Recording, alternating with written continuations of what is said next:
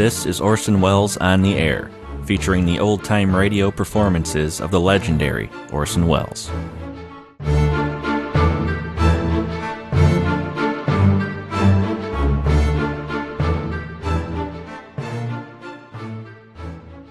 Good evening. This is Orson Welles, your producer of a special series of broadcasts presented by the makers of Pabst Blue Ribbon, the Mercury Summer Theater of the Air.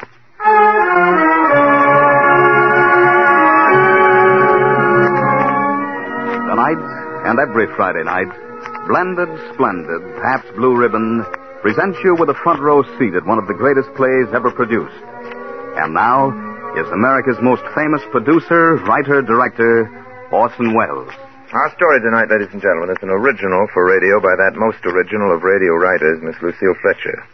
Its title, The Search for Henri Lefebvre.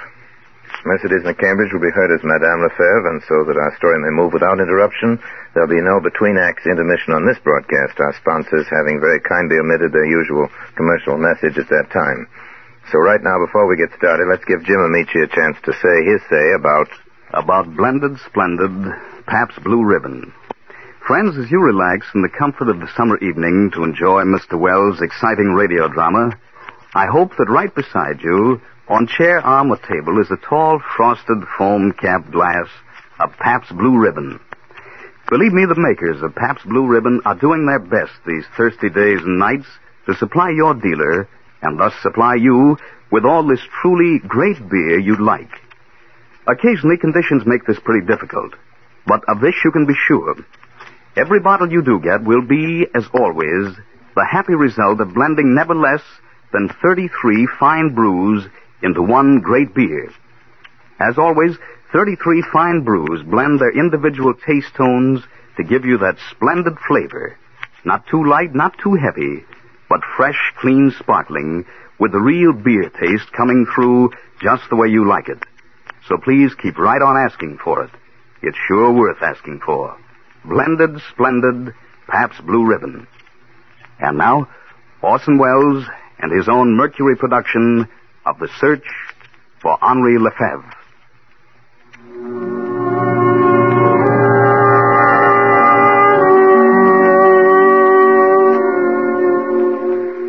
I had just set down the last note on paper. You know what it is to write a piece. The agony, the drudgery, the exultation. To wrest the thought out of the drab days of rain. To hear music in one's head, while outside the drizzle patters down, and the heads of the mountains are shrouded in mist. And then, one morning it comes. It is spring in the branches outside the window. The mountains glitter. The air is blue and bright. And the melody comes into your heart and nestles close, as though it had always been there. A fever consumes you. Hours melt away at the piano. Time, people mean nothing.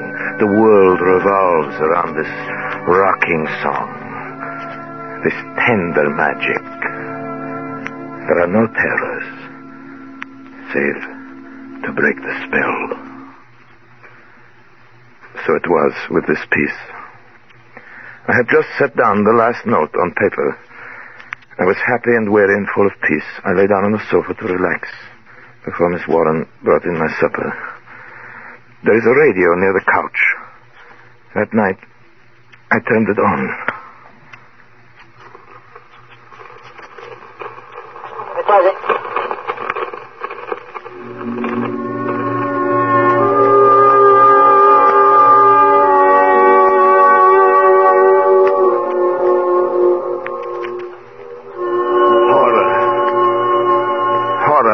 Upon me sometimes out of the shadows, like an animal thing. It grimaces at me from the corner of my room. But this time it was upon me. It was in my brain. For that music on the radio, playing now, was the music I had just set down on paper. Miss Warren! Miss Warren! Miss Yes, Warren, Mr. Flynn. come here. Listen to this thing. You hear it, don't you? That is real music playing. Yes, sir. The radio's playing real It music. is not an illusion. An hallucination of some kind in my own brain. Oh, of course it's real music. And very pretty, too. Pretty. Oh, you don't like it?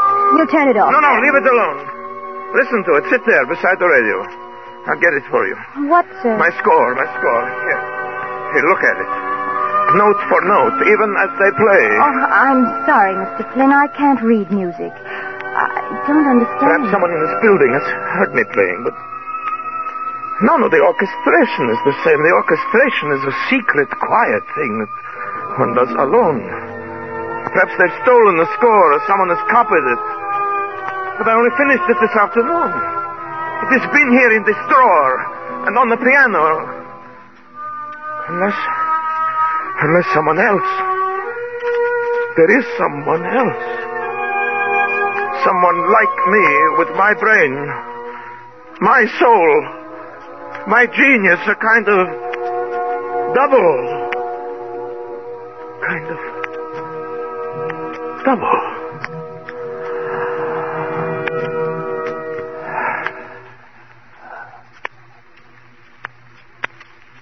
It's over now, sir. Do you want me to turn it off? No. See what they announce. See what they dare to say. You have been listening to the Elegy for Orchestra, Opus 42, by Henri Lefebvre. This concludes... Henri Lefebvre. Henri Lefebvre.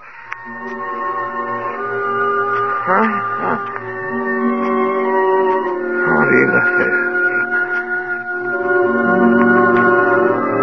After she left, I sat there staring at the freshly written pages. My brain was reeling. It was my music. Every little note, every turn of phrase. The silent radio faced me like a mocking, sardonic sphinx. Adolphus, my good fellow. Oh, Picard. Excuse me, old friend. Miss Warren, did you call the broadcasting station? Yes, sir. And what did they say? Calm yourself, What my dear did they fellow. say, They Miss said- Warren? Oh, Mr. Picard, I'm afraid. They said, Adolphus, that it was composed by this Henri Lefebvre. An old piece. He wrote it nearly 15 years ago. 15 years ago, but I finished it today. If I had remembered it, Picard, even in my own subconscious, it would have flowed out like a dream, but I had to struggle. Look at these erasures and these cuts, this coda. And you say it was exactly this way on the radio? Exactly, as though they had copied out the parts in the twinkling of an eye, and an orchestra was reading my score. Very strange. The man but either still- stole my piece somehow, or else there's some terrible coincidence, some simultaneous crooked streak of identical inspiration that leaped across the world. Things don't happen. 15 years ago, they said. 15 years ago, he set it down. And finally, like a wave traveling slowly across a boundless ocean, it came to me. Adolphus, Who is this Henri Lefebvre? he was a rather famous composer. What's happened to him? Is he still alive? I don't know, Adolphus. I'm not a musician. But could you find out for me soon? I suppose I could, but do you really think it wise? What good would it do you to see this man, this perfect stranger? I must confront him, do you hear? There is some horrible linkage between this man and myself, some string vibrating in his brain, which has caused a like vibration in my own. I must find him. I must somehow break the spell. And supposing this Henri Lefebvre is dead? Dead or alive. I must find him. I must find him, Picard. I must find him.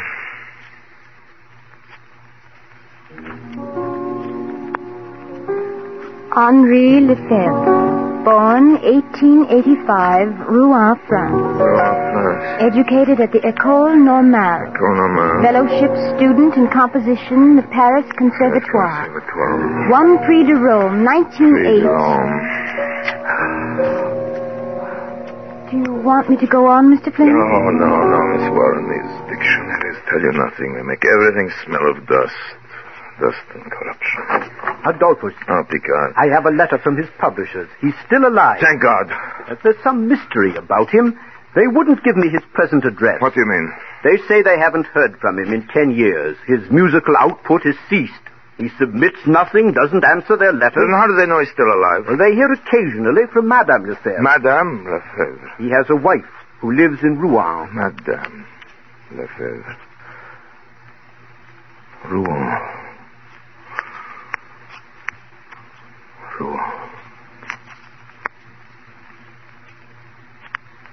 Word came at last from the Red Cross.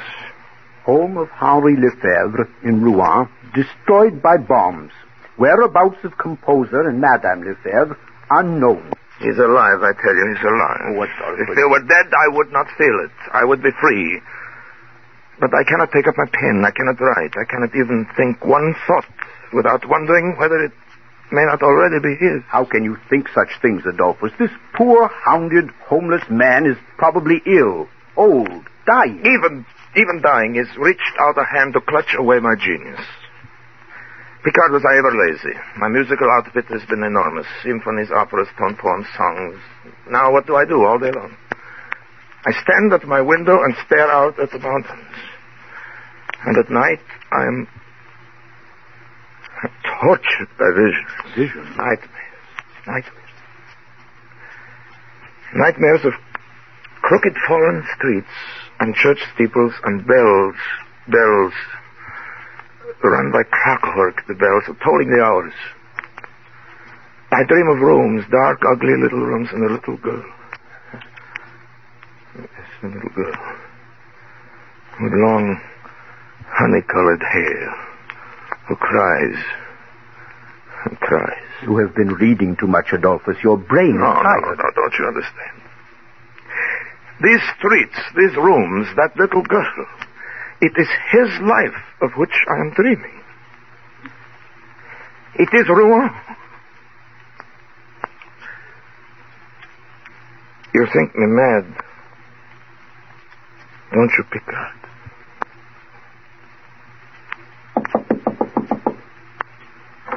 Mr. Picard? Yes?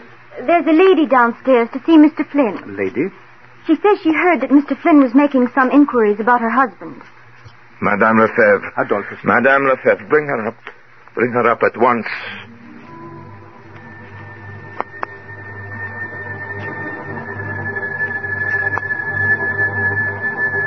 I stood quite motionless in the center of the room.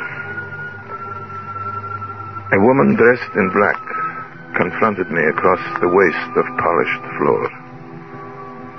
She was thin, middle-aged, a little stooped. Her pale eyes looked washed out with crying. Yet there was another look in them.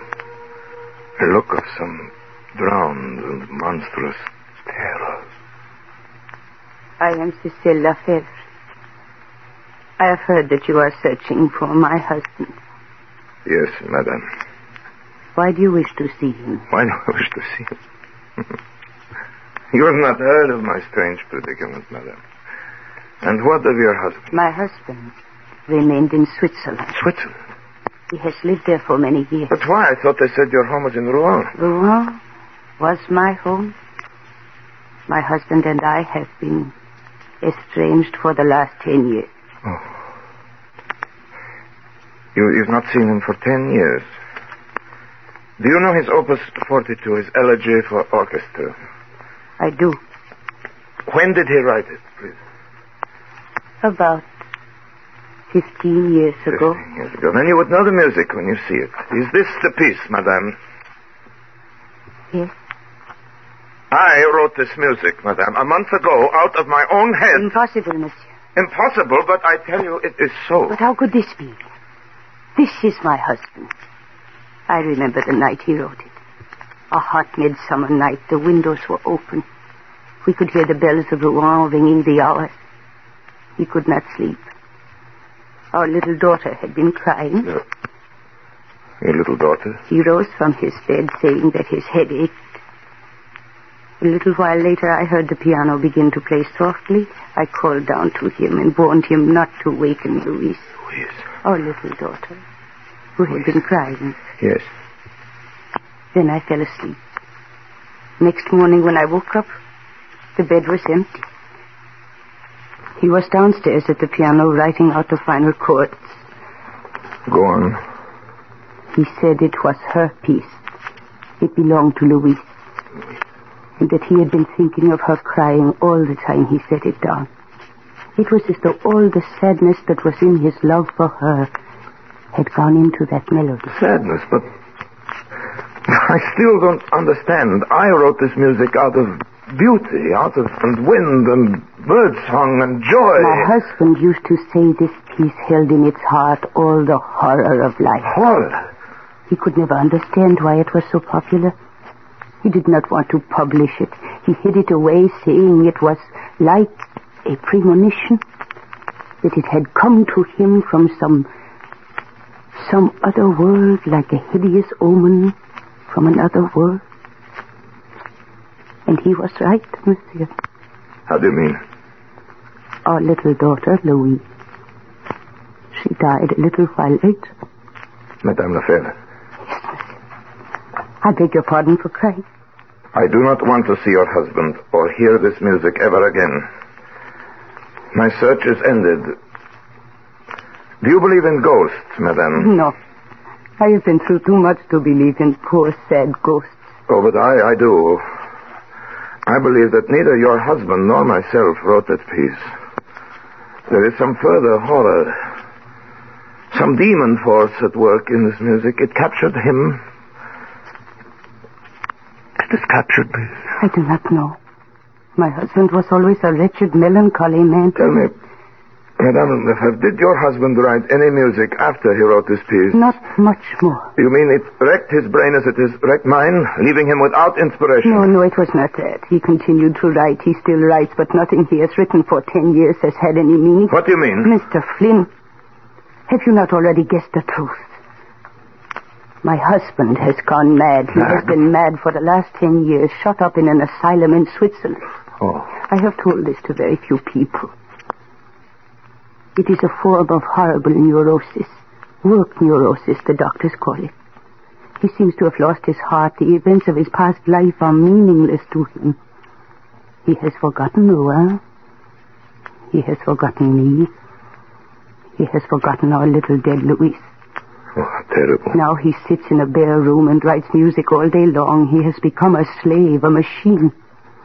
They tell me that his shelf is packed with scores, but all of them are only an endless jumble of notes such as a child might scrawl across a paper. And it was the music, the ghost music that did this. Who knows?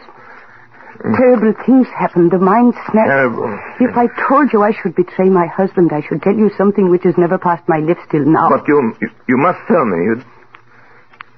Do you not see how vitally important it is to me? I am linked somehow with your husband. And perhaps I too am destined to go mad. No, monsieur, you must not think such things. There were the seeds of madness in this thing, even from the beginning. There was something uncanny.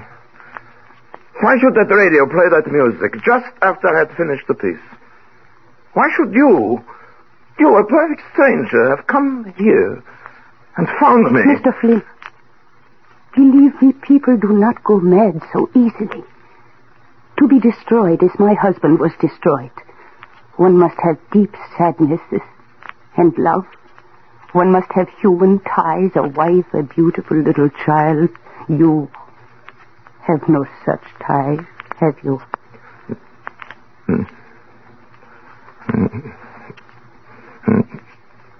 No, I have no ties. I have no ties.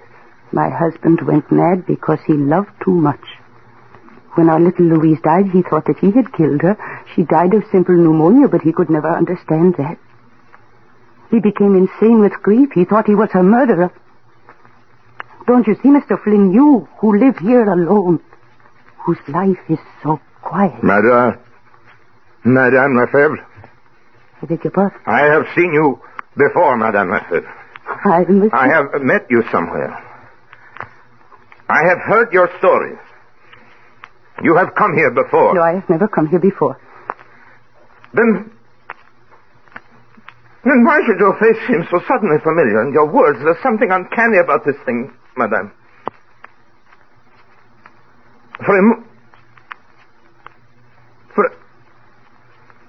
For a moment, I thought I knew. You knew what? I thought I knew you and your husband and Louise. Louise. I thought I'd lived. Maybe it was only one of my nightmares, but somehow... I try to remember. Remember. The little house in Rouen, the stone house, the tree in the garden, the coffee on Sunday afternoons, the Bechstein piano by the window, the bedroom with the calico curtains, the little doll carriage underneath the stairs. Louise's doll carriage. Louise. Papi. What have they done to her? They've taken her away and I killed her. Her little doll carriage waits at the bottom of the stairs. But she'll never come back. Never come back. No. She has been dead for 10 years. You must not think of her anymore. No. You are getting better now. Dr. Picard says you are getting well. Doctor Picard. Your doctor died. What are you talking? I am no doctor. Don't you see, my darling, your long search is over. You are Henri Lefebvre. And your own music has come back to you at last. And little by little, it will all come back. Your memories, your genius. You will be able to go out into the world again. I am Henri Lefebvre. Yes, darling.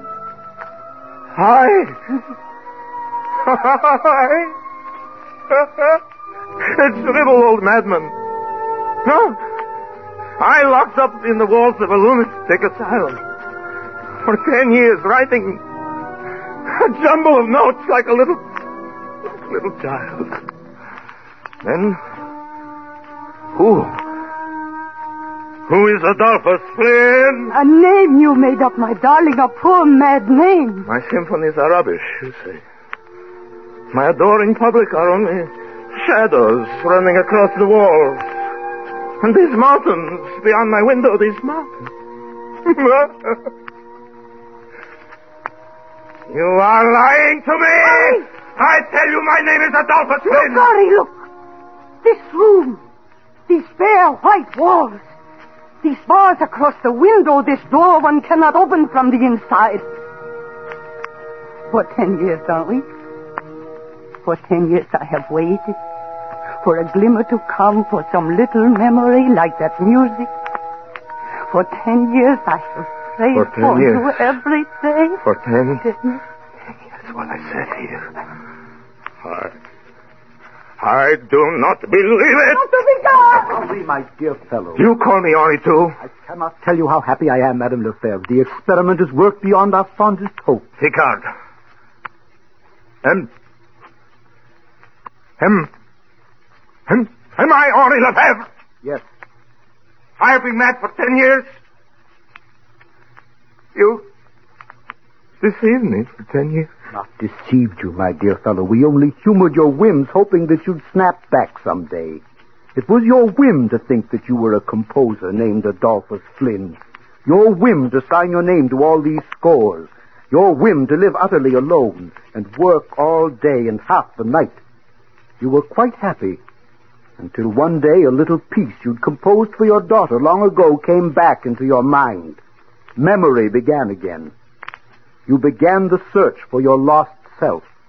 Naturally, after 10 years, one cannot be cured overnight. But you will see, in a few months, we may hope for something quite remarkable. Monsieur and Madame Lefebvre.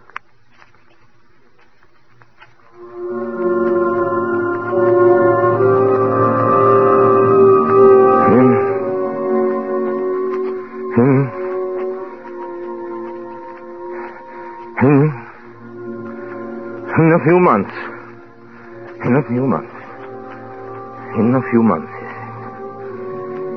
few months,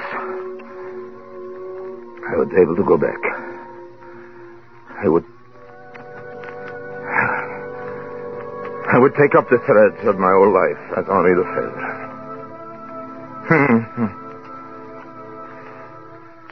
I'm still here in this room, with its bare white walls, and its door that locks from the outside. I'm still here. Although I know now for sure that my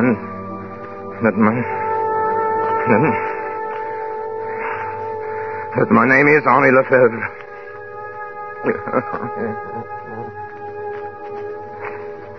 The sadness is in my heart. An unutterable sadness and pain that I can never conquer. Rouen has come back. The stone house. The little doll carriage underneath the stairs. And my arms ache with longing for a little dead child. With long, honey-colored hair.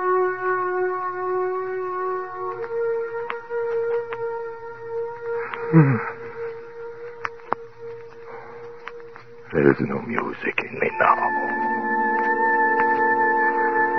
No music save that one tune, which sings in my head all day long. My song for Louise. If I could only get it out of my mind, I might be able to work again. I might be happy. As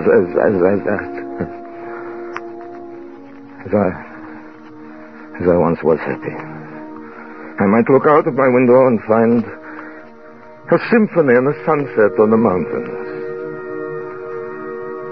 That is why I will not go back. I will not leave this room. I will not leave this home until I find him again. Until I find Adolphus Flynn.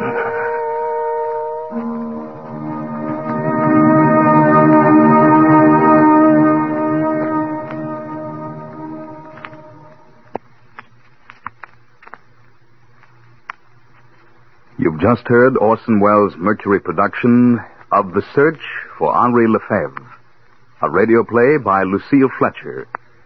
Mr. Welles will be back in just a few seconds to tell you about next week's offering of the Mercury Summer Theater. But first, a few words from our sponsors on a very important subject. The makers of Pabst Blue Ribbon are holding their prices at the levels established by OPA last month. Also, ever since government price control ended, they have urgently counseled each household distributor of Pabst Blue Ribbon throughout the country to do likewise. Further, the makers of Pabst Blue Ribbon strongly urge beer retailers all over the country to do the same. For we believe it's up to all of us to do our utmost in the battle against inflation. And now, Mr. Welles. Well, next week, ladies and gentlemen, we're bringing you the first radio show we ever put on the air for CBS. We haven't done it since. We look back at it fondly. We hope our memories aren't mistaken.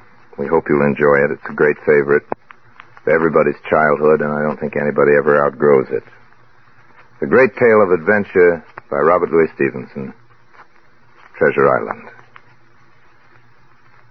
So join us next week, please. Same time, same station. Until then, speaking for my sponsors, the makers of Pabst Blue Ribbon Beer, and for the whole Mercury Theater, including as usual Maestro Bernard Herrmann, who was responsible as usual for the music on tonight's show, and speaking for Mercedes McCambridge, who was responsible for a very fine performance as Madame Lefebvre.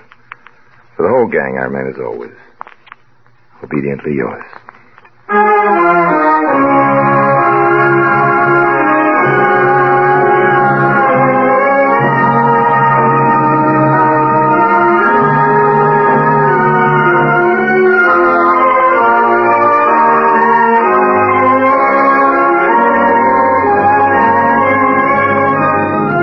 This program came to you through the courtesy of the Pabst Brewing Company of Milwaukee, Wisconsin, makers of blended, splendid Pabst Blue Ribbon. This is CBS, the Columbia Broadcasting System.